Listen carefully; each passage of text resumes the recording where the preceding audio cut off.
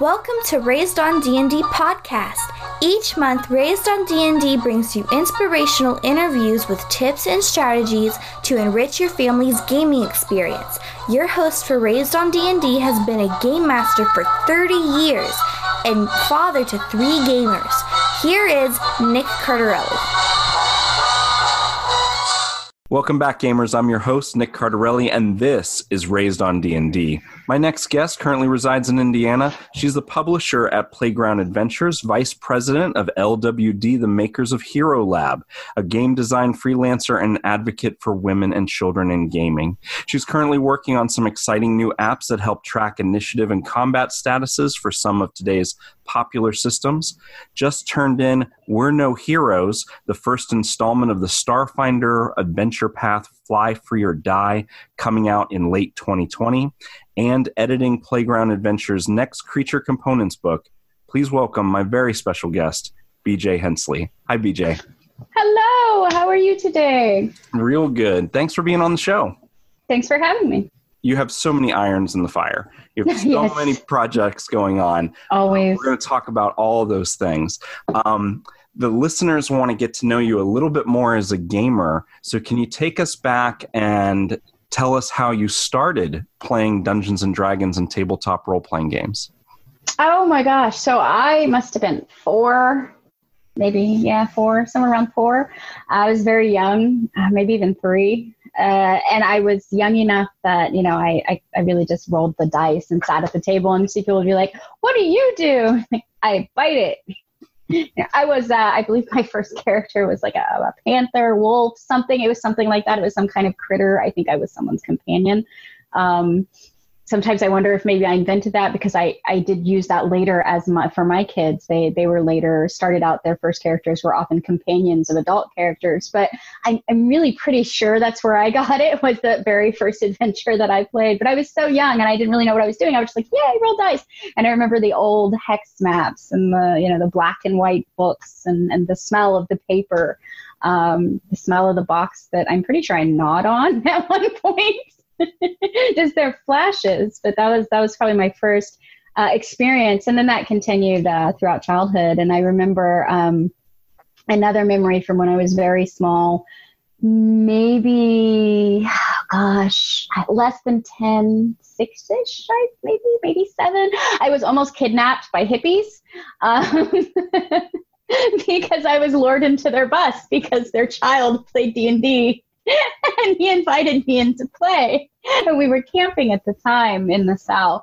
And they did. They had this bus that they were living in at a campsite. And the young boy that was there had the original books. And he was like, want to play D&D with me? And I'm like, yeah, I love that game. And so we were hiding in the back of the bus when the family decided to leave. We were still back there. Yeah, it was, I was almost kidnapped by hippies, but whether it was accidental or intentional, I can't tell you, but I do know that they did get stopped and I was returned, but I got to play D&D. And I have to be honest, I might get into a van right now if they said we're playing D&D in the back. So Seriously? A lot of. And it's the funniest story to tell, and I don't remember being scared or anything. So really, it's okay to laugh about it. I D&D actually, there's little kids. They're telling you don't get into black vans who offer you candy. Well, don't get into hippie buses that offer you D&D either. Apparently, that was my kryptonite. So from a small age, I loved the game. I was just sort of allowed to do anything I showed an interest in. There was no, you're not old enough. You're not smart enough, you're not there yet. I was probably a little bit of a unique child too, though. I mean, I skipped kindergarten, I skipped other stuff. I was just always kind of intellectual from the get-go, just sort of into creative things and pursuits and stuff like that. And the adults were playing and I wanted to play, and so I was allowed to play. So BJ, when did you start role-playing with peers on your own outside of the family? So I think I was really kind of a reclusive kid. I was kept at home a lot. So I was probably about 15 when I really, really got into it with other friends and people outside of the home. And we played constantly. I mean, there was, I think like most children who were into it at that age, there were certainly several day marathon games. And, we really had such a good time incorporating our own fun things into it because as children, one of the amazing things about being a child and as parents watching children too is that they don't have limits. Nobody told us we could or couldn't do anything. So we had our fantasy world, but we also had other things we loved in it, like, Spider-Man.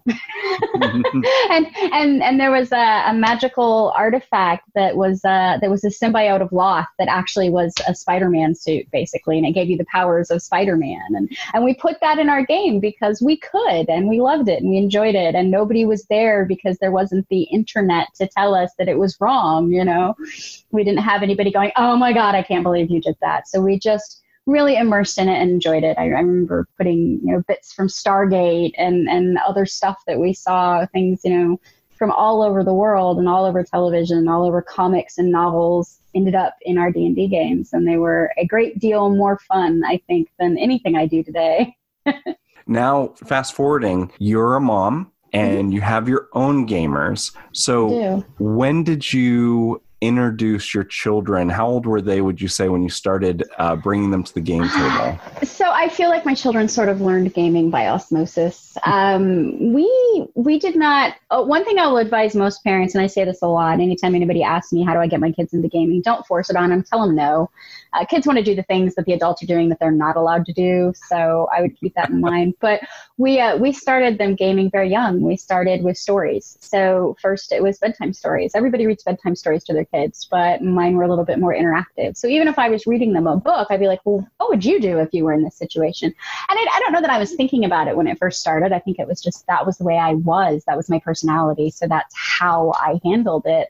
And then later it dawned on me that I was basically teaching them to game, and we cultivated it a little bit more. And then my husband today does Knights and Princesses stories, where he asks them to pick 3 things, and then he will tell a story based on those 3 things. But along the way, they get to interact. And it used to be where they were supposed to be quiet and listen to the story when he would tell these, but I had gotten them so bad about the role playing that they couldn't not interact. They'd be like, well, my character does this. Like, they don't know how to listen to a regular story anymore.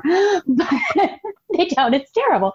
And then when the adults would play, we would allow them to sit under the table. So they would build forts under the table, and they would lay under there, and they would color, or they would play games, and every now and again from under the table you'd hear dun dun dun or something like that. But it was really mostly they were being very funny, and so they, I think, learned by observation, by listening, again almost by osmosis.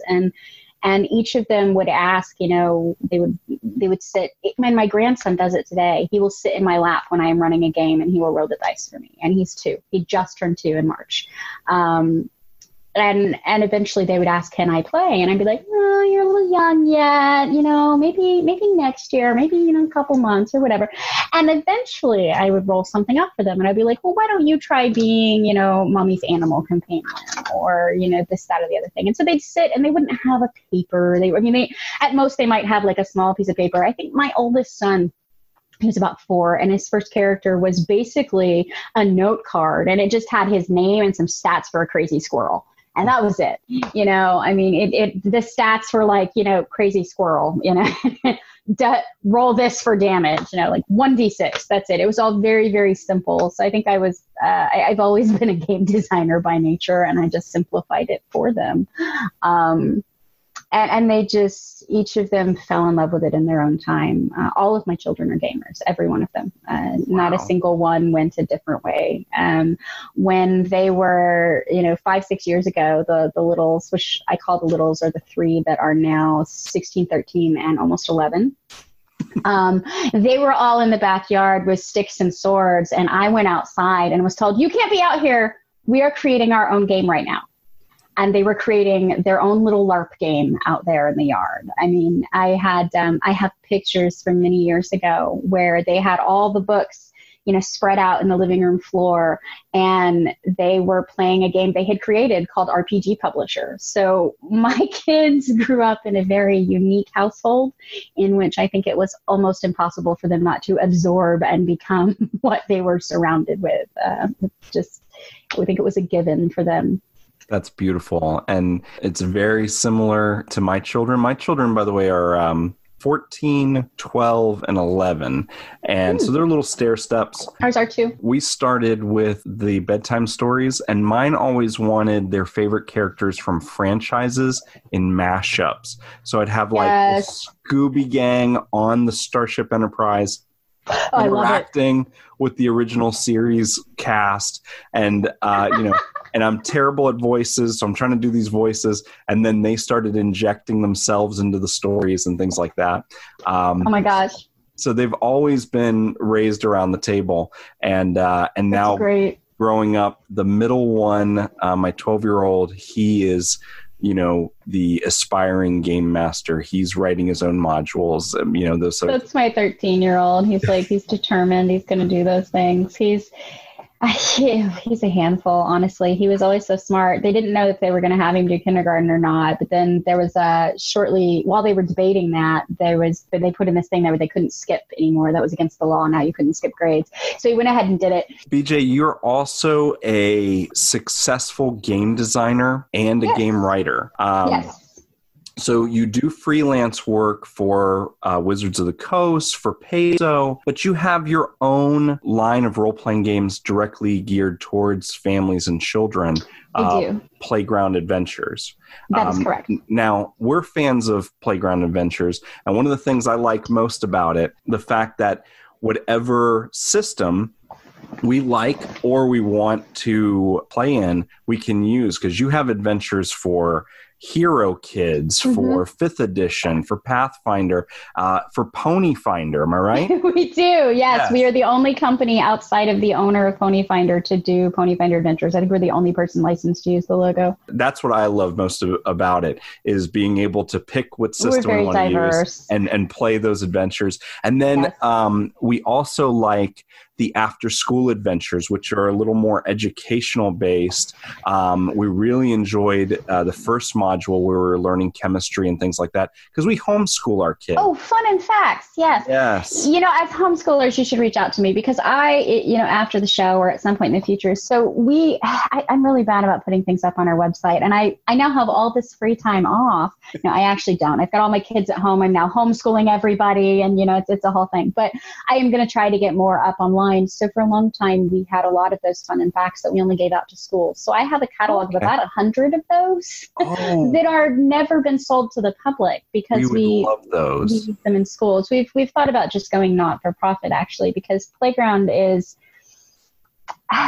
my heart walking around outside in the world. It's my gift to families like mine who couldn't find the right things to give to their children when their children wanted to game. It's me sharing with the world everything I have learned over the years, watching my own children and helping them grow both socially and emotionally through using games. And so we don't have a release schedule necessarily, and we're really bad about that. And then we have so much material that I've just handed to schools, but we've never actually published or anything. And I'm going to try to get a lot more of it out this year. But certainly if you need homeschool stuff, reach out, and I'm happy to just give you some things for you to homeschool with your kids.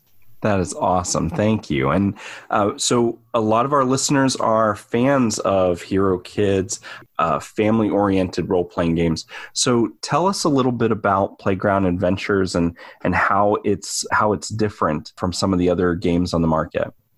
So Playground Adventures as a company is different because it's very family friendly. There's nothing that you can't play with, even probably your smallest children. 4 and up is our thing. We do have an older kids line. So it's our 13 and up line. The only thing in it right now is our creature components line, which is weirdly popular.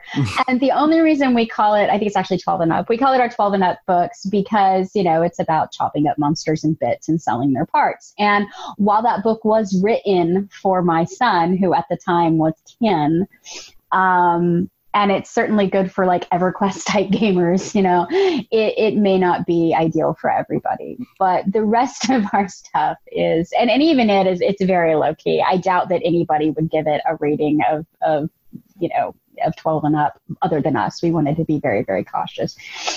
But most of our books have things in it. So A Friend in Need, which is one of them that I worked on, not just editing and layout and all of that, but I also wrote some of the book, it's got advice for gaming with children in it. And in it, it explains that while this is the battle, here's the various tiers of how this could be handled for sensitive or oversensitive children, or undersensitive, or however you wanted to define it.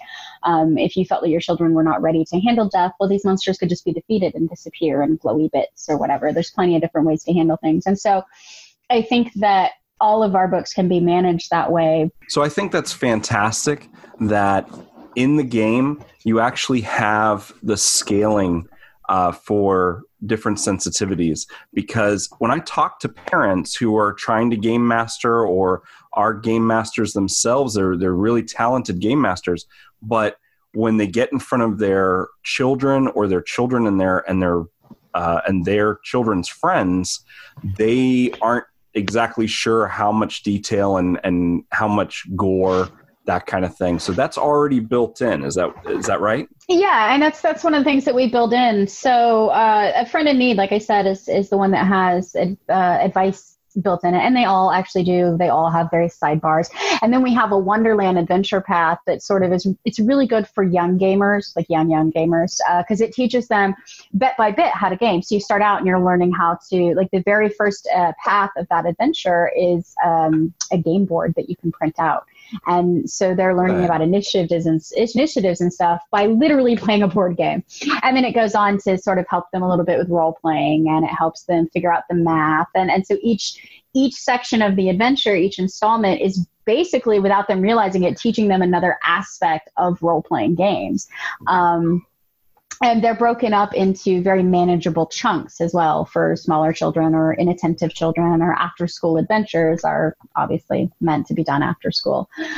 So I think that's good. And then we're actually working on, and have been for several years, our own system, which we're hoping to have out this year. It's called Uni. We call it Uni, UNI. It stands for the Ultimate Nexus of Imagination. Very cool. And it is a modular scaling system. So it is a system that starts out simple and becomes more complex so that it can grow with you as you grow.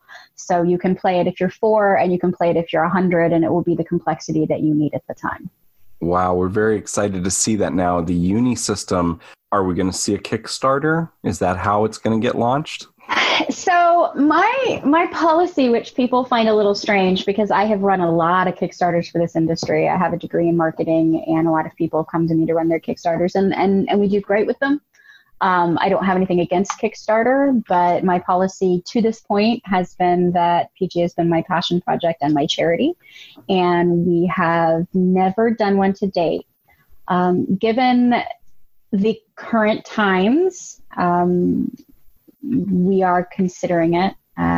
We have supported and paid out of pocket and lost money on our company on purpose with great joy many times over the years. And frankly, it does eventually make its money back, but it takes several years. Adventures are slow earners. We're really proud of the many adventures that we've sold, and Creature Components, I think it made its money back out the gate, actually. We were very fortunate with that one. It's been very popular. But yeah, we are considering a Kickstarter. I don't know for sure yet.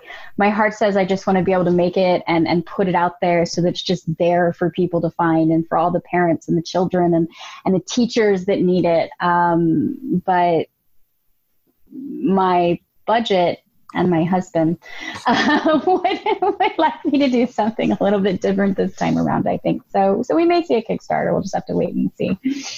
Well, we're looking forward to it, and definitely we'll be excited to support it, and I can't wait to play it. What advice would you give moms who want to start running games at their table for their families? No one knows if there's alcohol in your coffee at the table. No one but you. No.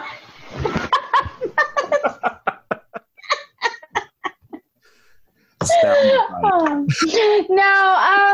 I guess my best advice when running with kids is that if you just take a moment at the beginning and you take a deep breath and you remind yourself that you are going to be able to spend the next couple hours looking at the world through the face of and eyes of little individuals who haven't been told no, they can't. And instead of being frustrated by their decision to save the orc, realize that they're doing something new and encourage that. Remember, yes, you can do this, but there will probably be some consequences, good or bad.